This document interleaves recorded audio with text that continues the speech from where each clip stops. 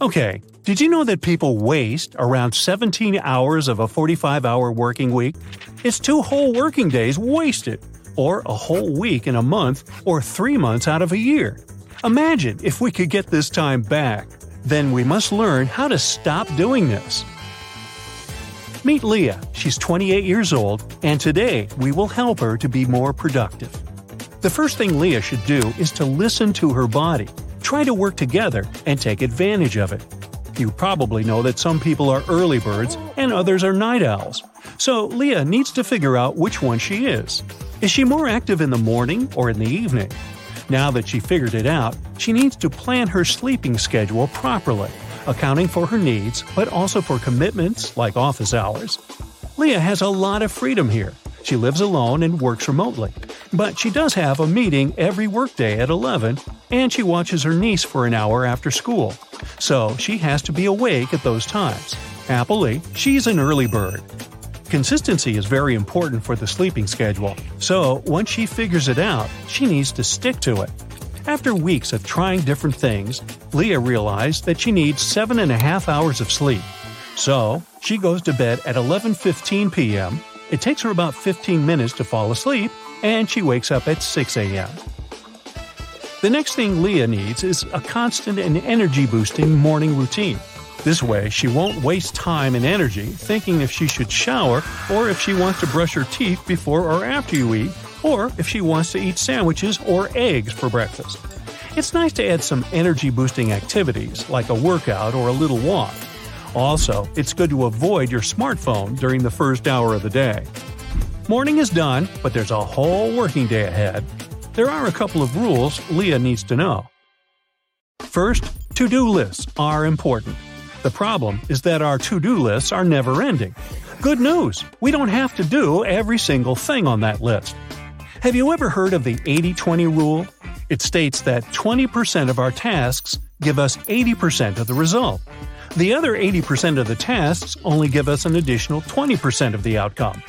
Bottom line, 80% of our tasks are close to useless. So what Leah needs to do is to look at her to-do list and identify the 20% of the most important tasks and start with them right away.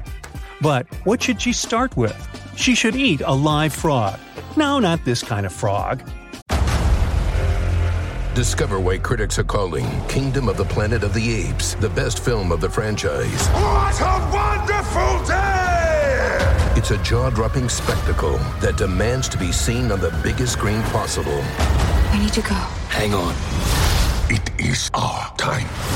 Kingdom of the Planet of the Apes. Now playing only in theaters. Rated PG-13. Some material may be inappropriate for children under 13. The frog is the most important and most likely the most difficult task on the to-do list.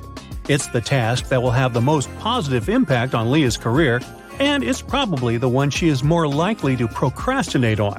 So, she should identify the frog and eat it, meaning do that task right away.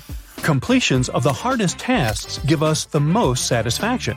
But frogs are frogs because they're the hardest and the ones we typically procrastinate on. I'm willing to bet that at least 15 of those 17 hours we lose, we procrastinate on the big and most important task. The reason we procrastinate is that it seems too big, too long, or too scary. So, here's how Leah should approach any hard task. To break it into smaller tasks and then do them one by one.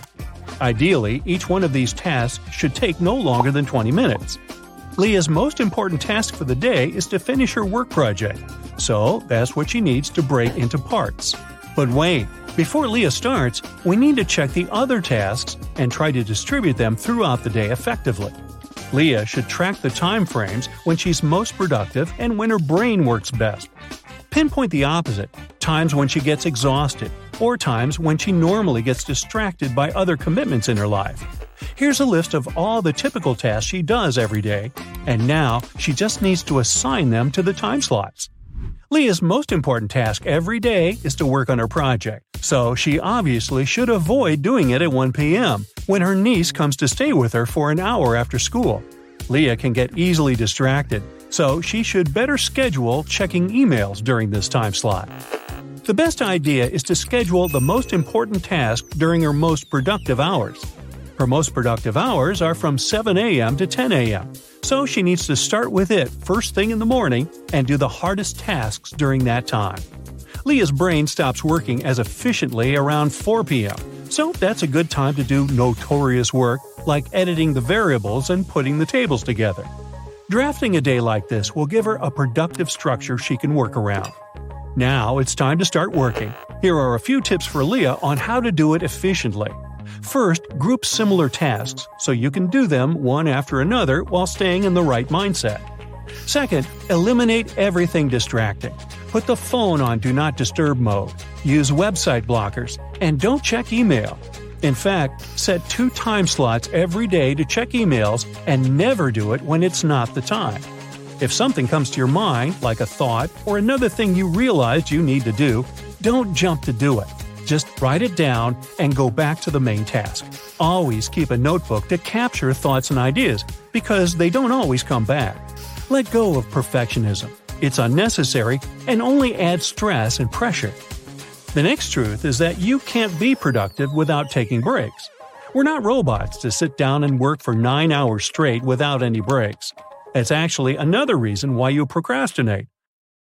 There are many strategies, and you should find what works best for you. Some people focus for 25 minutes and take a 5-minute break after. Some do it 50-10. Some work for 90 minutes with a 15-minute break. Try each and see what works best for you. But don't go more than 90 minutes at once without a break. You'll start losing your focus, and it'll be hard to make up for it. Instead of a 15-minute break, you'll need 1 hour or will even procrastinate for the rest of your day. We don't want that. Try to take effective breaks, though. The breaks must give you energy instead of taking it away. Scrolling through social media isn't a good kind of break because it makes your attention scattered. The best one is probably to go outside for a short walk, but you can also make yourself a cup of tea or have a chat with a colleague. If you decide to take a power nap, schedule a 25-minute nap, 5 to fall asleep, and 20 for the actual nap. Don't take a nap longer than that because you'll enter a sleeping phase that will only make you groggy when you wake up. But also, don't stress about not being able to fall asleep within 5 minutes. As long as you're laying those 25 minutes with your eyes closed, your brain gets that needed rest. Here's a list of nice break activities for you. Go outside. Do a little stretch. Lie down and close your eyes. Make a drink. Eat a healthy snack. Take a call. Breathing exercise or meditation. Tidy up your room. Read a book. Doodle. I like that one. That's it. The working day is over. Remember that the evening routine is important to detach from work and start resting. Take a shower, eat dinner, and read. And don't forget to plan for the next day. This way, you'll be able to start your day right away without losing any time to figure it out. Good luck!